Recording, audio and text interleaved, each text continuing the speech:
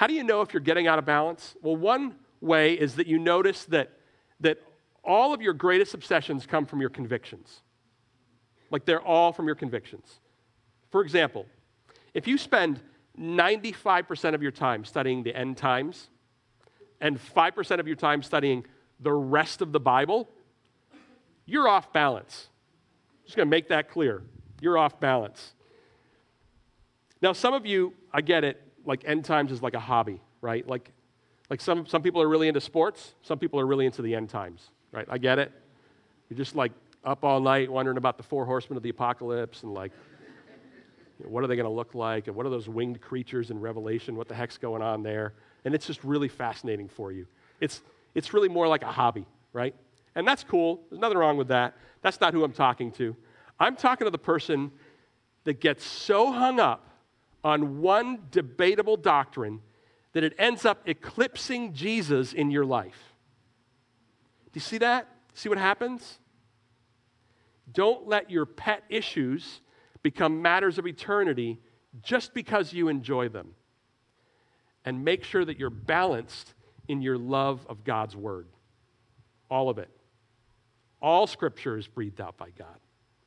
Not just those few passages that are really fun to study. What else? When you talk with people that you disagree with, if you find that you're listening solely for the purpose of replying, you're not actually trying to understand them, you're out of balance. You're off balance. You're not operating in the Spirit.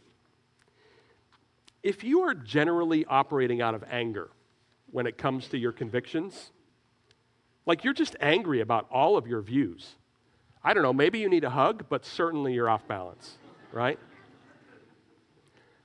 If you find that you want to call all of your matters of belief, you want to put them all into the category of matters of eternity, you are definitely off balance. Someone needs to help you edit that down. Likewise, if you want to put everything into the preferences category, like everything's fine, everyone gets to make it all up on their own, you're off balance. Scripture has more clarity than that. Give it credit. If your beliefs have very little Scripture tied to them, you are most definitely off.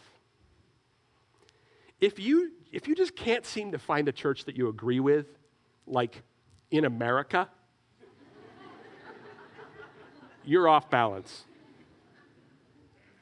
If you're not growing in grace throughout your journey, you are probably off balance. Your grace for those whose convictions are different than yours, they should increase over time, not decrease. If not, you're off balance. Look, here's my heart in all of this. Someone asked me if this sermon was directed at a particular problem at Mosaic. Like, was I trying to deal with people who are causing issues? Nope. That's not it. This has actually been on the books for months. We moved it around a couple of times, but this is where it ended up landing. It's literally been on the books for like 6 months. No, this is preventative. This is preventative because I know that it is only a matter of time before you individually or we as a church will face an issue where there is a clear disagreement. And when we do, we need to have a good vocabulary to work with, to frame up the discussion. See, at some point, you're going to be having a conversation with a friend.